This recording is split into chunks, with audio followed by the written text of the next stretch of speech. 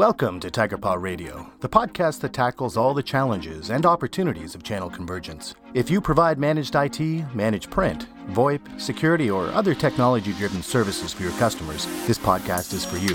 TigerPaw Radio, exploring channel convergence one stripe at a time. Today, I'm thrilled because we're actually going to be covering one of these topics in the managed technology world, which is really starting to pick up steam. And I'm fortunate enough to have two people, experts in the field, which are going to kind of walk us through us.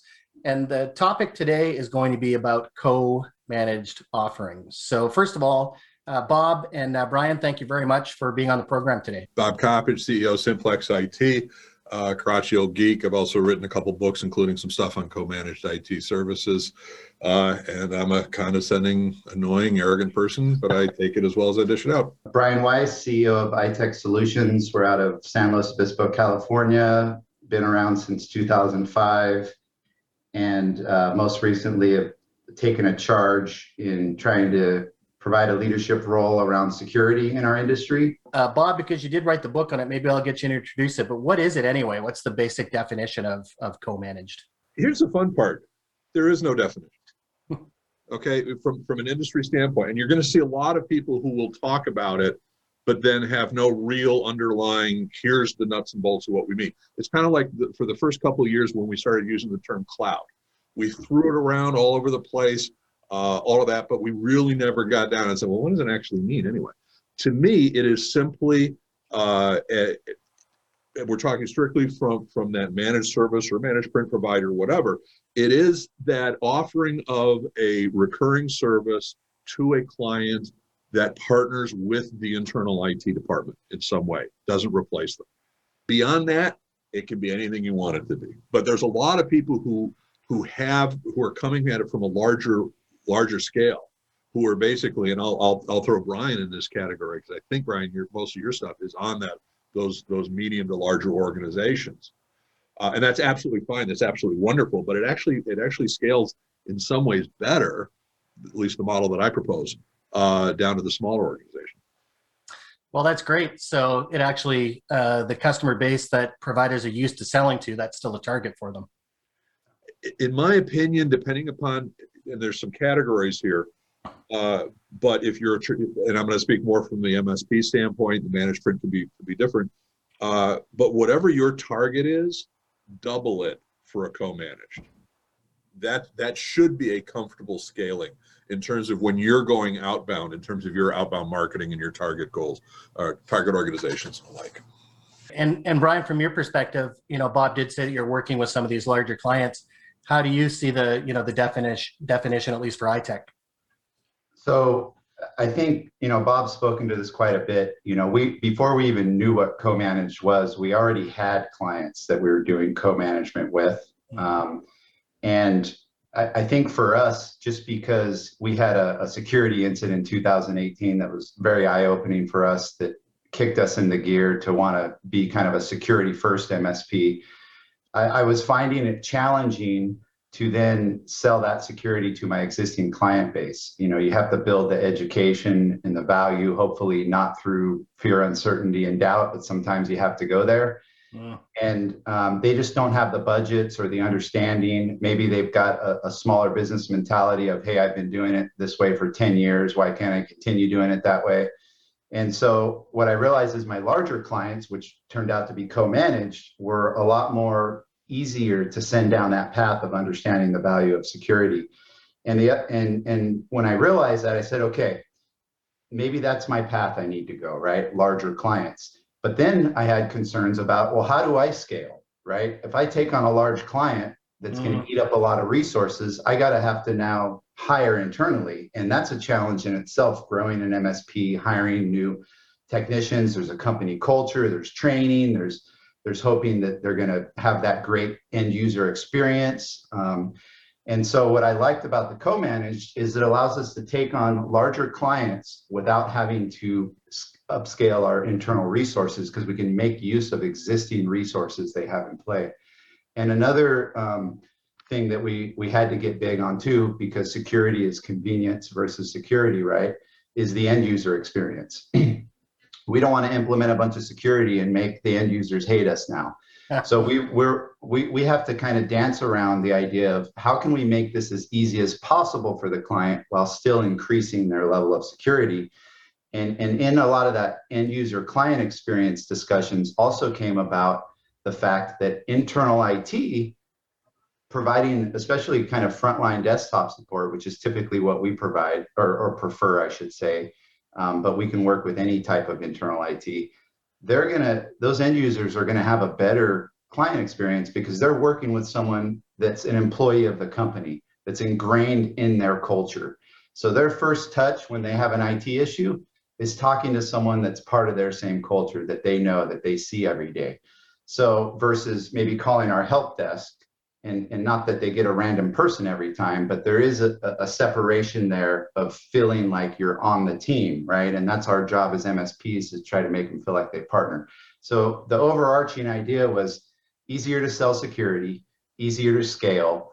And I think they're just more educated when it comes to understanding they need to budget for IT, and that IT is not really an expense, it's an investment. So those conversations you have with clients completely change. You start talking less about price and more about value, which is another area we wanted to go towards. Are there any services that lean themselves more naturally towards a co-managed offering? I was going to say, if you think kind of high level, a lot of it's around data governance, right? Not letting your data get leaked out. And so I find that larger companies tend to be more concerned about that. And I think that's a big part of where security is going, especially with this zero trust model and having zero knowledge type services where you're able to ensure that your data can't leak. There's basically 4 types of monthly agreements that MSPs have with clients. All right. The first one is a subscription. And a subscription is pretty much just that. You're paying a monthly fee for Microsoft 365, for Azure, for AWS, and you're pretty much getting a commodity. Pretty easy to get, pretty easy to lose. You're for all purposes doing a commodity. You're not really doing much. To Brian's point, you're not really adding much value. The second is what I call silo. And a silo is where you're providing one specific sliver, one specific, what's the word I'm looking for? Silo of IT service that can, it works with the internal IT, but in a very divided stance. And security is one of those ones that can do it. Another is BI or data management or cloud management. Help desk could work, all of those kind of things. And that's something that you're definitely adding more value, and it's your value that you're adding. And it really takes care of situations where the internal IT folks don't have specific skills or the training or interest. But it's also very easy to kind of plop in there and to remove. The third, which is the one that I love, is what I call commits, which is our short term for co-manage. That's where we actually take all the stamps that we do and we empower the internal IT people with them. So we give them our PSA, our RMM, our tools, whatever. Oh, wow. And we basically, it's kind of like, we provide them with the Iron Man suit. We give them the ability to really soup up and really add value, because Brian's absolutely right. They're going to know the end users much better than we do. And we can then take that and actually split that so that we actually take responsibility for the servers, for the infrastructure. They take responsibility for the desktops, the end users. There's other ways to divide it, but this is very integrated.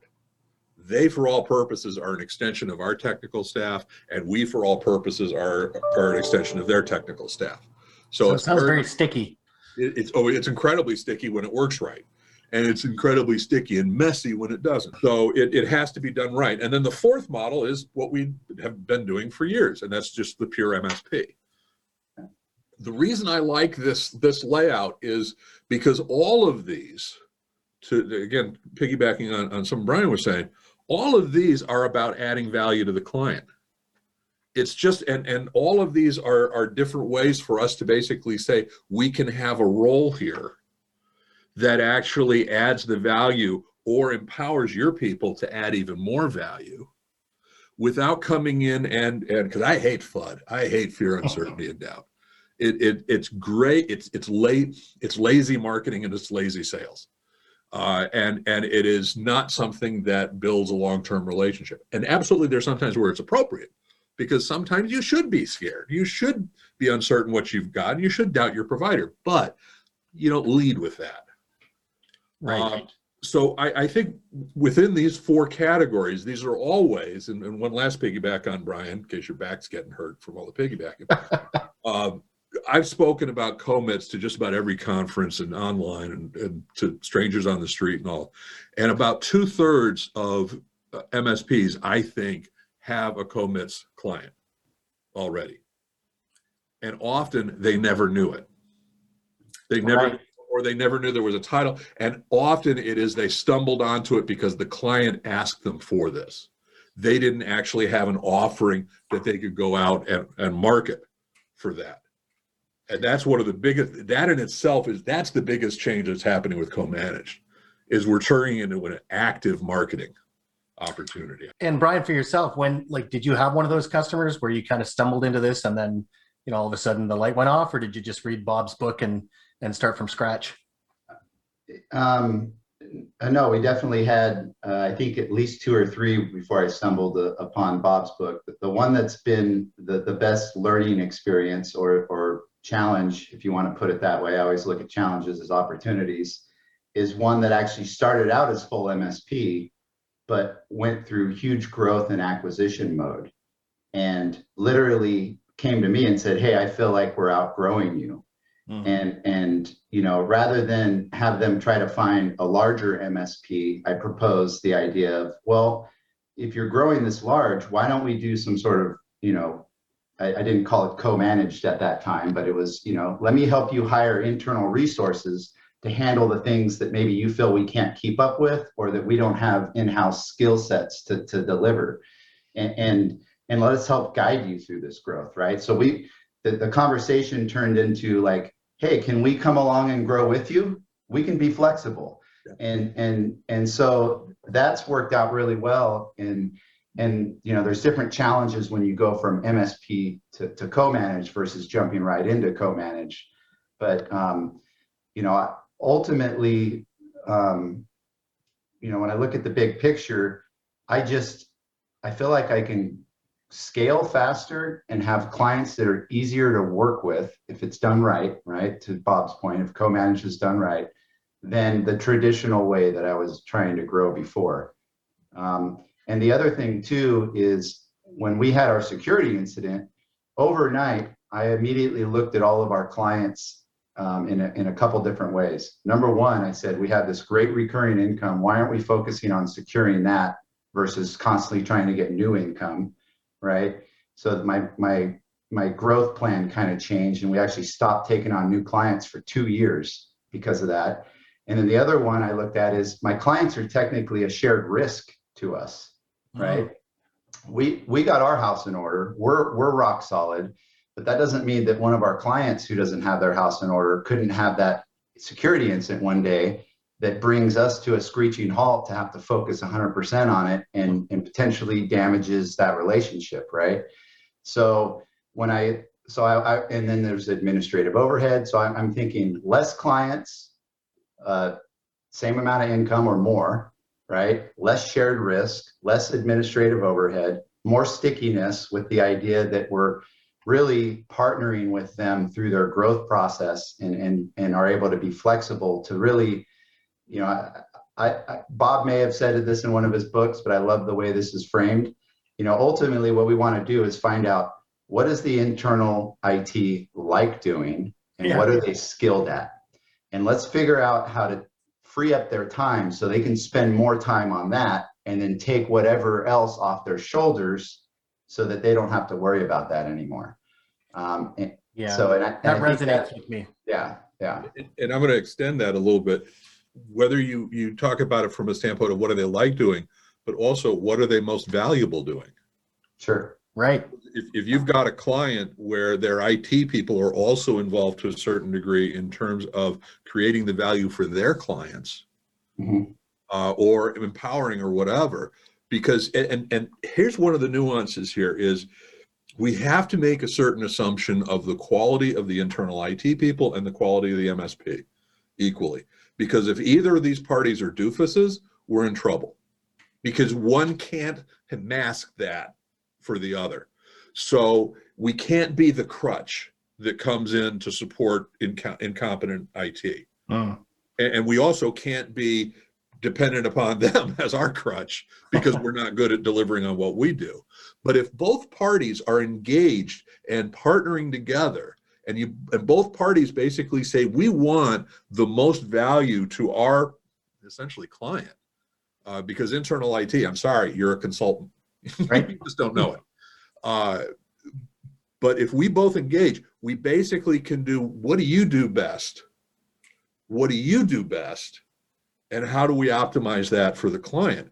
And it's a win-win situation, as long as that organization, and this is where Brian's correct as far as some of the scaling goes, as long as the organization understands the value that IT brings. For people that are providing managed technology services, what's the value for them? And Brian, I think you hit on it a little bit, which is that you're going after fewer customers, right?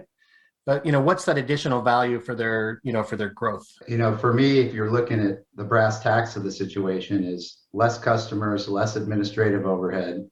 And in a co-managed role, you can take on larger customers without having to hire as many internal resources to keep up with their needs. I think that's kind of, if you had to look at it in a selfish way of how does this help me regardless of the client, right? That's, and also the stickiness is a big factor, right? It's going to be a more sticky client. I think one thing that I've noticed too, that I don't know that we touched on yet, is that even maybe getting into the smaller organizations, like Bob said, this works well too. We have one right now that we're in talks with who says, I'm going to hire an internal IT person. So I don't know how much I'm going to need you, but I want you for these initial projects. And anytime I hear that, I immediately say, well, we typically don't do one-off projects, but let's talk about how this could be potentially an ongoing relationship where we could be as hands-off or hands-on as you need. But so we started talking about, what does he expect this IT person to be doing? And it turns out this guy had way too many roles in the company that he was going to be responsible for. He was going to be part of the business intelligence, dealing with a database program, as well as desktop support, as well as server support, network infrastructure. And I said, if you do that, he's not going to do any one of those things well. Or the thing that he likes doing the most, he'll focus the most attention on, and then the other things will go untouched, right? And you'll see a quality issue. So just in that education piece, he realized, oh, wow, you're right. And to Bob's point, it was like, what is he most valuable for you? Is he most valuable doing the desktop and server and network support? Or is he more valuable in this business intelligence role, right? And it turns out that was the role. And then we got into talking about, okay, well, when you hire a person, you're not going to find someone who's skilled in all of these areas you're expecting them to do, right? So if the most valuable thing is business intelligence, focus hiring someone that knows that well, right? So that you can get the most value out of the employee. So there's kind of, maybe that's works well in small organizations too, one of the reasons, but. Well, it sounds like the gift of time, right? Because, I know as well, I spent a lot of years doing site assessments, both for, technology and business processes, right? And whenever I worked with IT departments, the one thing they didn't have was an excess of time. There was nobody saying, please give me more things to do because I'm bored, right? So, that gift of time. Bob, do you have something to add there? Yeah, so let's take a look at that. And first of all, I think, and I actually heard this in a talk back in the early 80s, because again, I'm old, but that we've always been raised on that concept of time is money, time is money, time is money. It's not the way it works anymore. Money is time. Oh, sure. Time is the valuable constraint on just about everything we do through life, and that's going to become more and more so. So it's worth the investment of money to actually save time and become more efficient and more effective. And organizations, I think today, are running on that, even though they don't know it. So I think that's critical. The other thing I would say is that the model that we're using, and we're actually finishing up some assessment tools developing some assessment tools and ours. If you think about a traditional IT department model, you have the the CIO, level 3, level 2, level 1. Now, in smaller organizations, they may be what we call top heavy, meaning they've got some senior people, but they really don't have the desktops or level 1. Other cases, they may be bottom heavy, meaning they don't have the senior people, or they could be thin. They've got all roles, but they don't have the time or the resources to do things. And you can kind of identify that through an assessment, not of necessarily the network, but of what their jobs are, what they're doing, and how they're doing it. And not in an adversarial way. This is not something Right. You're doing your job lousy. We're just, do you have the right skills? And then you can also say basically, and do we have any kind of outlying skills? Do we, in addition to this traditional stack, do we also need a BI person? Do we also need somebody to handle the cybersecurity? Do we handle whatever? And by using that model, we're going to be able to say, this is what's missing. And if we sit back and we go either, you're thin, meaning you've got everybody, you just don't have the time. Well, instead of hiring someone, let's give you, again, we call the stamps, let's give you the tools. So we're going to expand the functionality of your people, but without having to hire somebody. And if you're top heavy or bottom heavy, then we can basically create that relationship so that we're responsible for the top or the bottom stuff that you're weak on. Mm-hmm. But again, give you the same stamps and tools so that you're able to make the other side that much more effective. And by using that kind of mentality, this works. And especially we found a number of organizations that have one IT person. Right. One IT person is supposed to do everything. And they're really, a level 1 plus, maybe a level 2. Yeah. So they're completely dependent upon what we call seagulls. Those are the vendors who come in out of nowhere, squawk, drop a lot of crap and fly away. And so they're nothing. And management keeps them in the corner, feeds them once in a while, and that's about it. Or they have that IT superstar who is trying to do everything but can't, hasn't been able to document anything. Everything is put together with stone knives and bear skins and sealing wax, all of that kind of fun. And God knows if they get hit by a bus, we're doomed. All of that. And even if you start adding 2 or 3 people into the departments, these smaller organizations often fit into one of these kind of situations. And for you to be able to come in and say, well, let's not throw an additional person at it, because like Brian said, we don't have all the skill sets in one body. No, instead, and let's not replace them, because this is a good employee. They're bringing value. They know who's responsible for what process, when, where, all of that. No, let's partner, bring our stuff in, and really create a great opportunity here for us to cause IT to really excel for that organization. And the metaphor I use is a ham and eggs breakfast, and the pig versus the chicken. There's involvement and there's commitment. When it comes to a ham and egg breakfast, the chicken is involved, but the pig is committed. Right. And when you're talking creating co-managed relationships, the internal IT people are pigs. From the standpoint of they're committed, they're in it to stay, they're in it to win it, whatever you want to call it. And so, and Brian's real good at this. He's going to create that relationship so that their lives are better. They have the time. They know someone's covering them on these particular areas. They've got someone they can talk to that isn't necessarily just going to try to sell them the next thing, regardless of what their question is. Right. And that's where we are able to really build in that stickiness and create that relationship, because that person is like, I can take vacation now. I think another thing to understand is there is technically a third party involved, which is like management or administration, right? And they tend to be more results driven. And so it's important to make sure that your plan with them is more of a path of, here, we're going to try to obtain measurable results, and here's how we're going to do it. And that's really what they care about in the end. I feel like the IT department feels like they just don't want to be on an island by themselves, right? They're already so weighed down. They can't keep up with the newest, latest tools and automated ways to handle things, or, they've got to replace a server farm or a line of business software. They don't even have the time to understand which one might be good for the company. And so when you think about kind of even back to the question of why would an MSP even consider doing co-managed, we've got a lot of experience that internal IT doesn't have, that they wish they had and wish they had time for, right? And so that goes back to Bob's trust, is building that trust that we're here to make you look like a superhero. That's all we care about. And in that process, we're going to be able to provide measurable results for management to keep them happy, right? So, I think understanding there is a trifecta, but the most important thing is making sure that you've developed trust with the IT department. Otherwise, you're going to be, that's an uphill battle, right? You can't really deliver measurable results to management if you can't even get on the same page with internal IT about things, right? We still want to do that traditional, what's the lay of the land? What are the boxes they have? What are the licenses, the number of devices, of users, of this, that, or the, all of that sort of thing.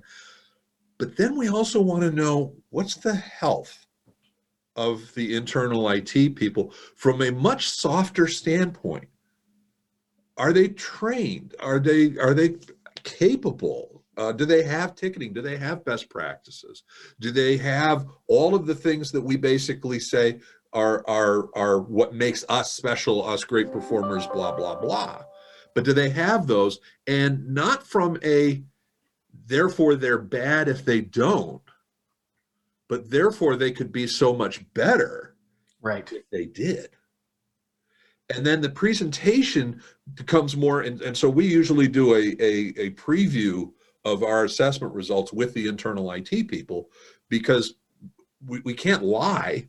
If you haven't had a good backup in 3 months, you haven't had a good backup in 3 months. We're going to say, we're not going to say like your quarterly backup is working fine, but we can talk with them, get some feedback as to why that happened and how we could partner together to make sure it doesn't happen again. Well, we definitely tread lightly. We don't want to come in and immediately point out all the red flags and say, this is why you need us, right? It's more of an understanding of how did we get to these red flags and trying to make sense of that so that we can put tools in place, processes, training to help prevent them in the future, right? Even if it's something they don't want us to manage or take over, they want to continue managing it internally.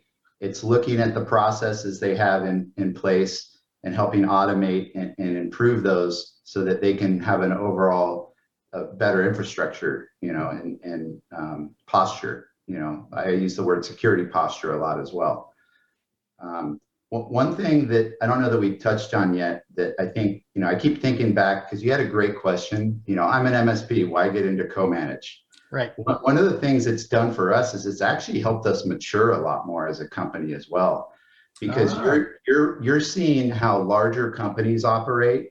And I'm immediately trying, like we're doing things like implementing EOS right now, and these are all things that help us mature, and it holds you accountable too. When you've got internal IT and your team both managing an infrastructure, you're essentially there to hold each other accountable, not to necessarily point fingers in that manner, but to be there to back each other up and help point out where things might be slipping through the cracks so you can prevent that moving forward.